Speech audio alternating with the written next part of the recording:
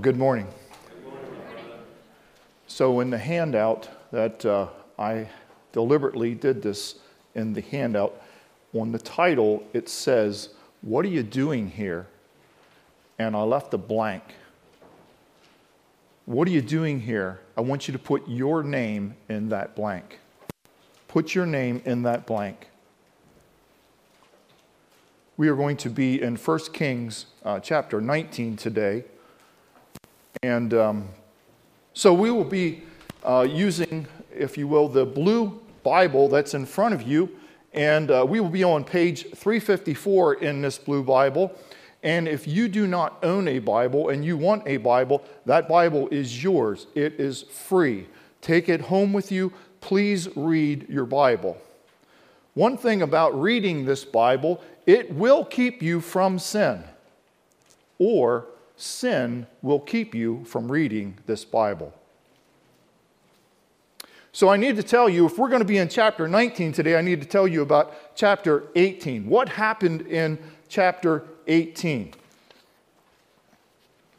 In chapter 18, for 3.5 years it had not rained on the land because Elijah the prophet said that it will not rain on this land until I say so, basically talking to the Lord. And there was a showdown. There was a showdown between the God of Baal, and there was a showdown between the one and true God. And we know who won. The one true God. So the prophets of Baal, 450 of them lost their life that day. The king is happy. The king's happy because it's now raining on the land. Now, because of back then, everything was based off of agriculture. So there's now rain on the land, so there's going to be crops within the land, so the people are going to be happy. So the king and his people are going to be happy. And Elijah, it says the very last word, last sentence in chapter 18, it says, "And the hand of the Lord was on Elijah." He outran the chariot, the king's chariot, on his way back to the city. So at the end of chapter 18, in today's words, we would say that everybody is living happily ever after. That's the end of chapter 18. But then there's chapter 19.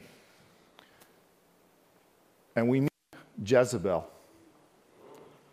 Everyone has or will have a Jezebel experience in their life. Oh, by the way, I would safely say that before today's end, we will all have a Jezebel experience in our day today. I want to read verses 1 and 2 out of chapter 19. It says, "And Ahab told Jezebel all that Elijah had done, also how he had executed all the prophets with the sword.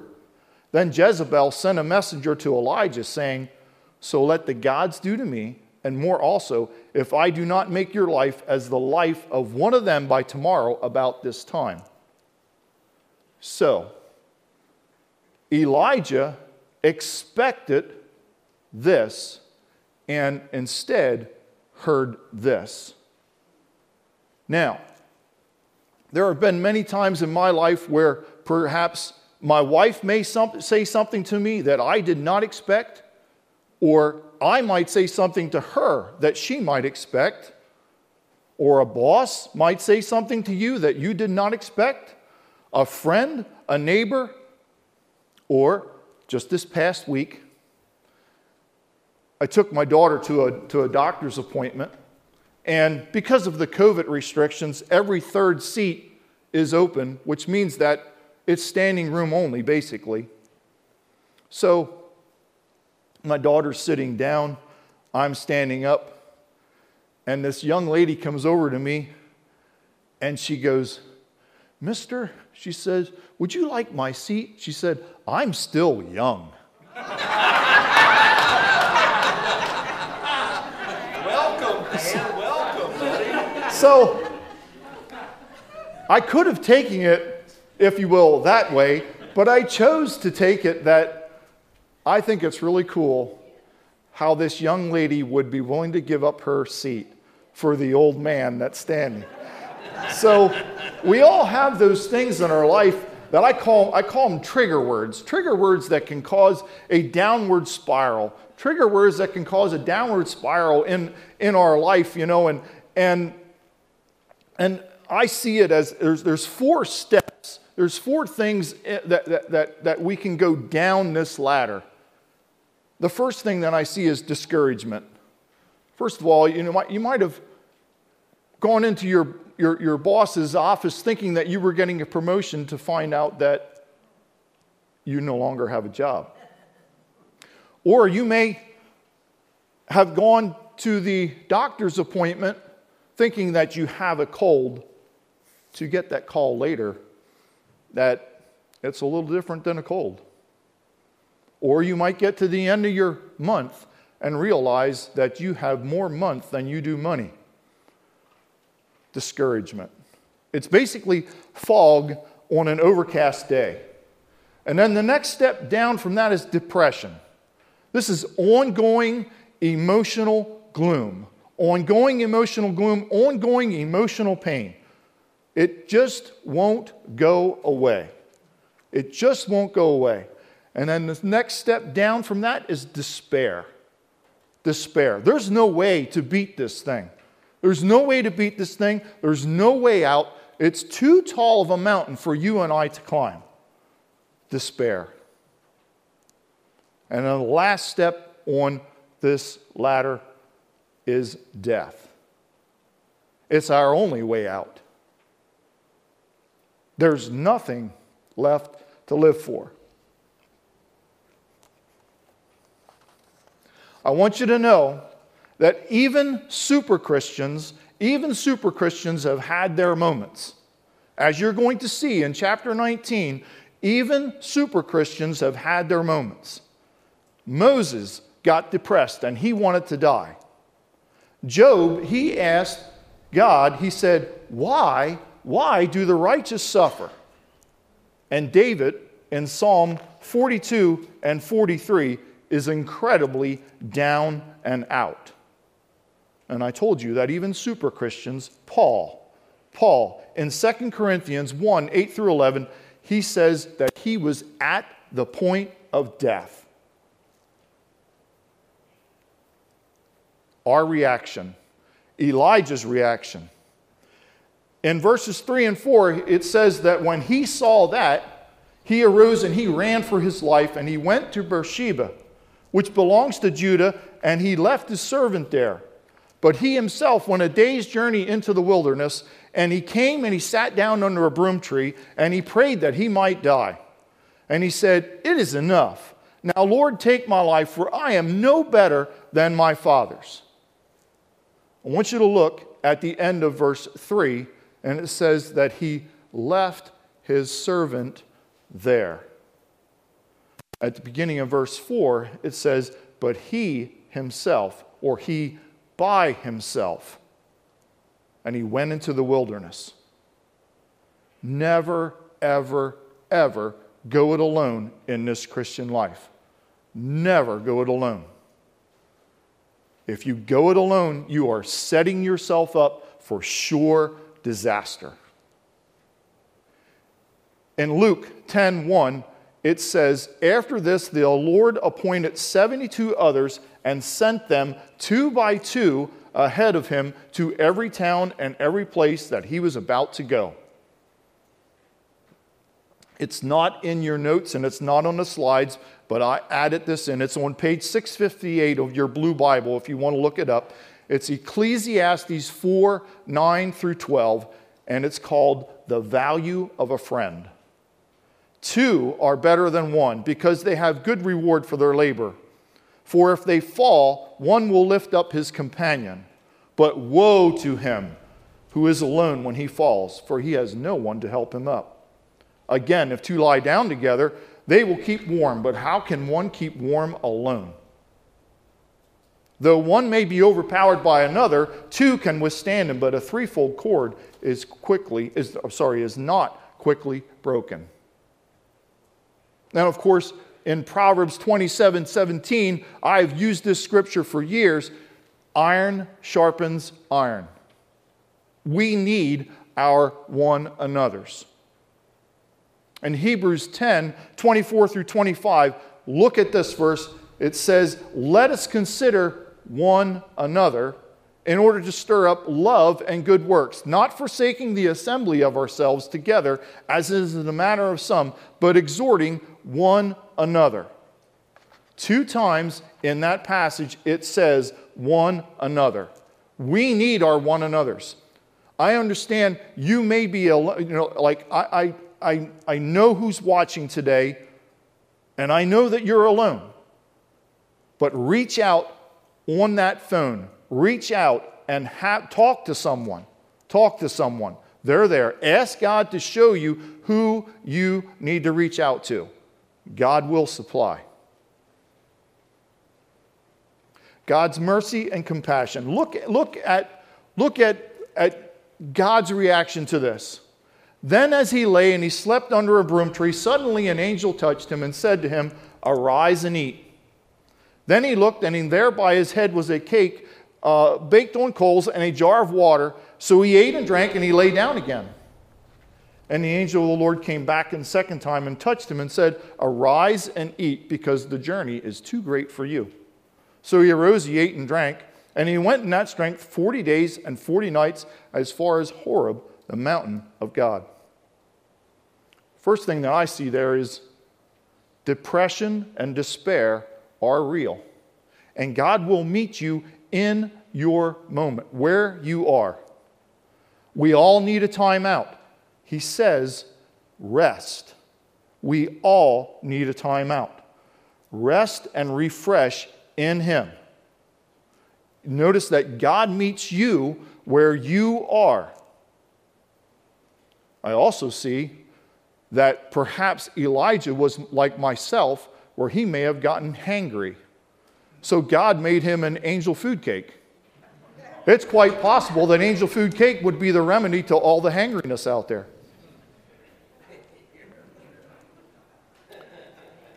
At the end of this passage, I want you to look at that. It says that he went in the strength of that 40 days and 40 nights as far as Horeb, the mountain of God. You need to get that at the end. It says he went as far as Horeb, the mountain of God. Now, you may not understand what that means, but Horeb is also Mount Sinai. What happened there? What happened there? Well, we know that the burning bush was found there. We also know that that is where God gave the 10 Commandments to Moses. We also know that that's where God said, take off your shoes, for the place that you're standing on is holy ground. So it is entirely possible for you to be in your lowest valley and have a mountaintop experience and not know it yet. I could tell you many a story where I thought that I was on my lowest part. I couldn't go any lower. And then as time progressed, I got to look back and see God's mercy and His compassion and how He allowed me to go through these things. And how much more strength I now gained by going through it with Him. Raw and real prayer. Raw and real prayer, it absolutely changes things. Look at what he says here. And there he went into a cave, and he spent the night in that place. And behold, the word of the Lord came to him, and he said to him, what are you doing here, Elijah? So he said, I have been very zealous for the Lord God of hosts, for the children of Israel have forsaken your covenant, torn down your altars, and killed your prophets with the sword. I alone am left. The beauty that I see in this is he got raw and real with God. The worst thing that we can possibly do in our prayer life is to say, I'm good, God. We need to be raw and real. We are children of God. And one of the things that I love about teaching the children have no filter. And I love that in children because they just say it as it is. They say it as they see it. I think that's the best thing that we can do in our prayer life is just say it the way you see it. It's okay. It's okay to understand down the road that perhaps I didn't see it fully clear. So, what I see in this prayer is that at this moment, and I've been here too, he has a victim's mentality. A victim's mentality. A victim's mentality says this: everyone else is responsible for where I am. I am the only one who has ever gone through this kind of a problem. I am the only one. See, and then what that does is this allows me to put off making the changes that I need to make in my life. Any sports team out there that develops a victim's mentality will lose every game. Think about it.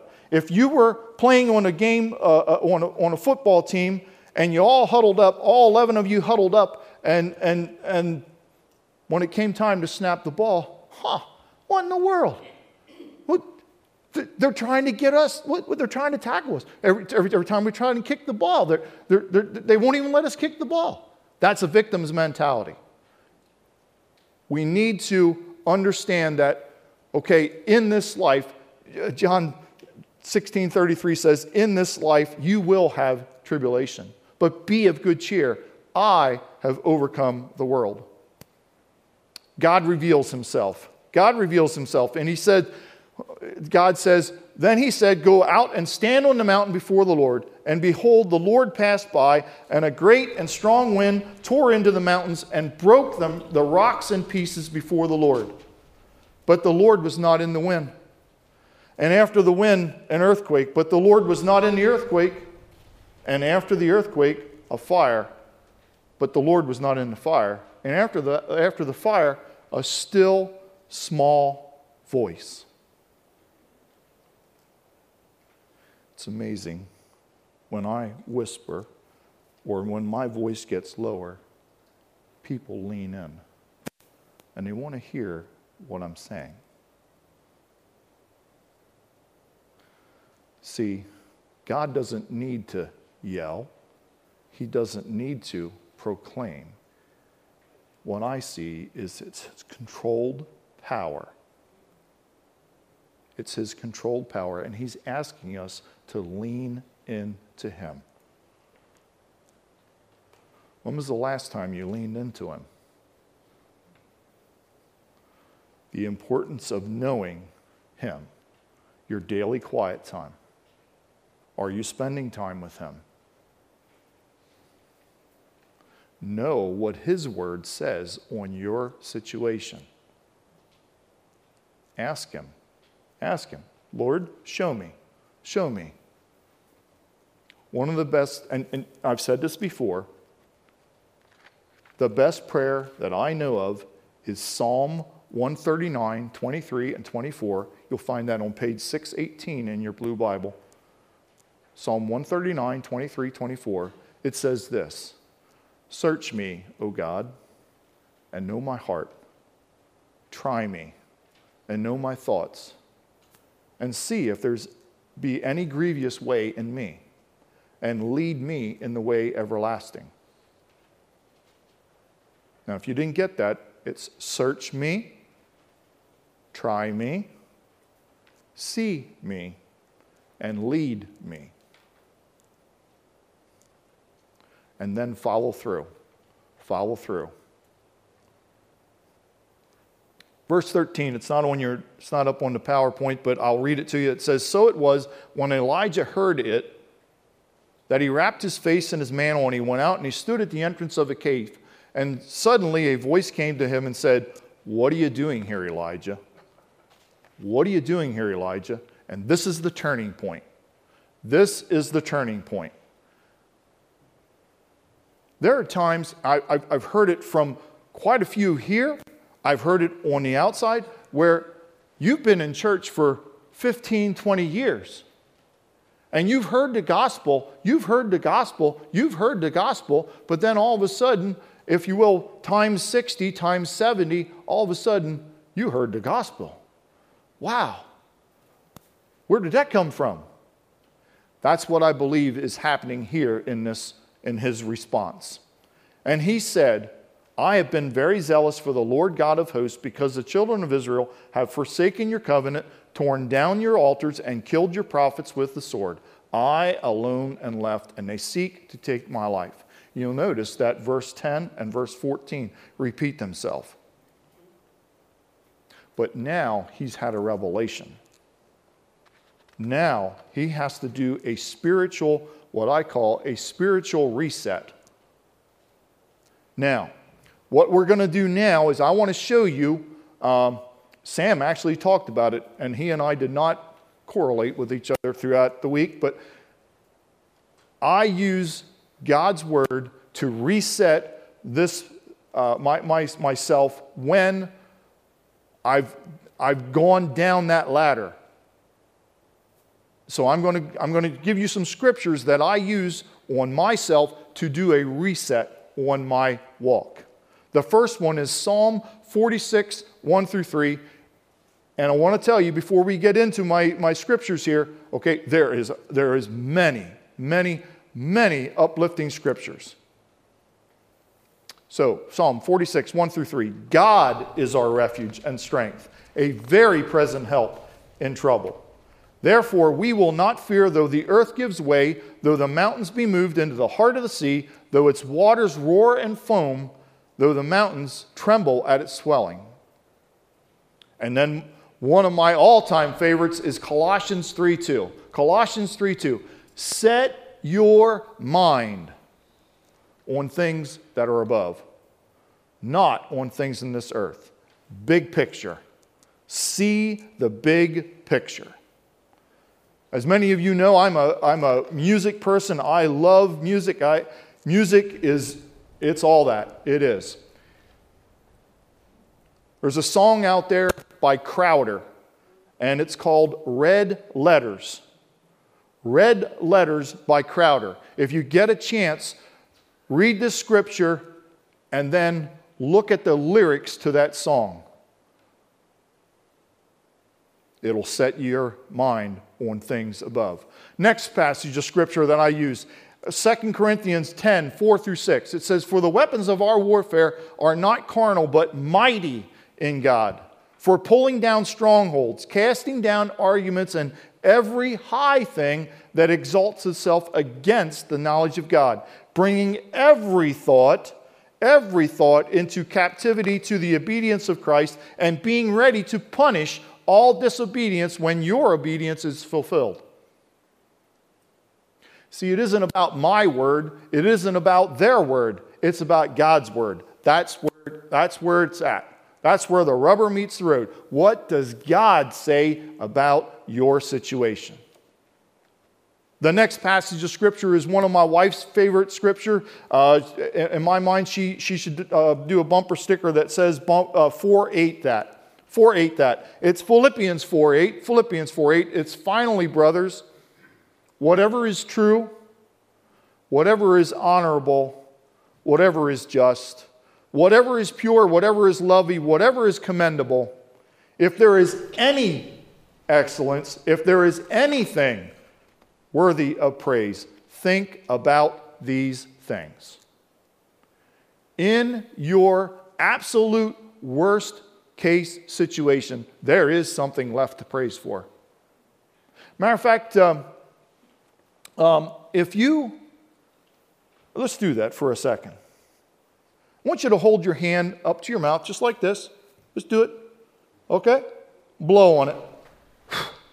Good. You just did something biblical. Psalm 156, Psalm 150, verse 6 says, let everything that has breath praise the Lord. So if there is breath left in you, if you have any breath left in you, praise the Lord. Amen. That's where we've got to be. Okay, next passage of scripture. Romans 8, 35 through 39. It says, "Who shall separate us from the love of Christ? Shall tribulation or distress or persecution or famine or nakedness or danger or sword? As it is written, for your sake we are killed all day long. We are regarded as sheep to be slaughtered." I just want to do a timeout there. This means that we die to ourselves. It isn't about us anymore. It's about Him. What does He want? Continuing on. "No, in all these things we are more than conquerors through Him who loved us. For I am sure that neither death, nor life, nor angels, nor rulers, nor things present, nor things to come, nor powers, nor height, nor depth, nor anything else in all creation will be able to separate us from the love of God in Christ Jesus our Lord." I'm sure I don't realize the depth of love He has for me. I get to see glimpses of His love for me, but I am sure that I don't fully realize what He has done for me. And I think if we all sit back and we realize just what He is doing for us, I get to see glimpses of Him.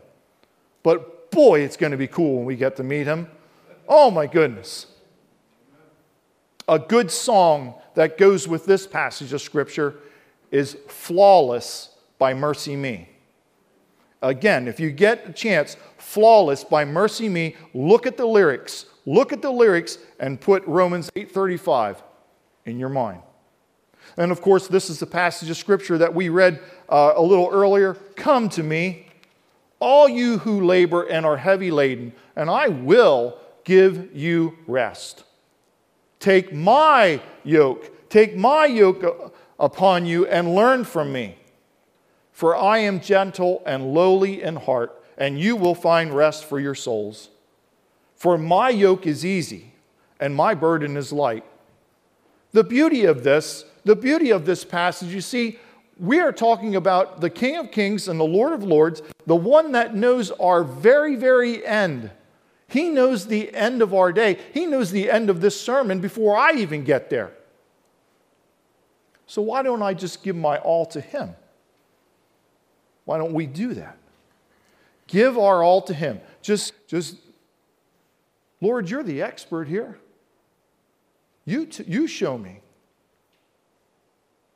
And of course, we're near the end. The rest of the story. God speaks. He sets things right. "Then the Lord said to him, 'Go, return on your way to the wilderness of Damascus. And when you arrive, anoint Hazael as king over Syria. And you shall also anoint Jehu, the son of Nimshi, as king over Israel. And Elisha, the son of Shaphat of Abel Meholah, you shall anoint as prophet in your place.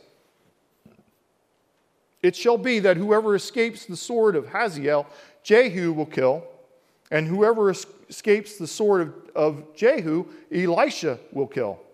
Yet I have reserved 7,000 in Israel, all whose knees have not bowed to Baal, and every mouth that has not kissed him.'" So, if you remember the prayer, I alone am left. But when we're a child of God, God is not going to allow us to sit in our misery. He's going to send someone to continue to prompt you, to wake you up, to prompt you, to wake you up. He says, "Go, return on your way to the wilderness of Damascus. And when you arrive, anoint Hazael as king over Syria." I don't know if you get that or not, but that's a whole nother country. He thought he was alone, and he's talking about going to a whole nother country and converting a whole nother country. I mean, that's amazing. And then it also says to him, "I have your replacement. I have Elisha. Elisha is your replacement." And then, at the end, it says there's 7,000 in reserve here. 7,000 in reserve. You thought you were the only one. But there's 7,000 who have not bowed to Baal. When we go to him, we don't, a lot of times, I am very guilty of this, I don't see the big picture. But God knows the big picture. And he will do everything he can to gently move us in the direction that we are going to go. Because again, God knows where he's going to have us. And he's just going to orchestrate it in such a way that we get to, if you will, our final destination. That's why I titled it, What Are You Doing Here? What are you doing here? If you don't know the Lord as your personal Lord and Savior, there's still time. There's still time. As our worship team comes forward, if you want to talk to me or someone else at the end of the service about that, I would be glad to make that happen. Let's go to the Lord in prayer as they're coming forward. Oh, most gracious Heavenly Father, Lord, I thank you for your word. I thank you for the truth found in your word. I thank you for the great power that is found in your word, Lord. May we just not read Scripture. May we own it. Make it our own. Lord, we love you and we just want to simply serve you and serve you well. It's in Jesus' name that I pray. Amen.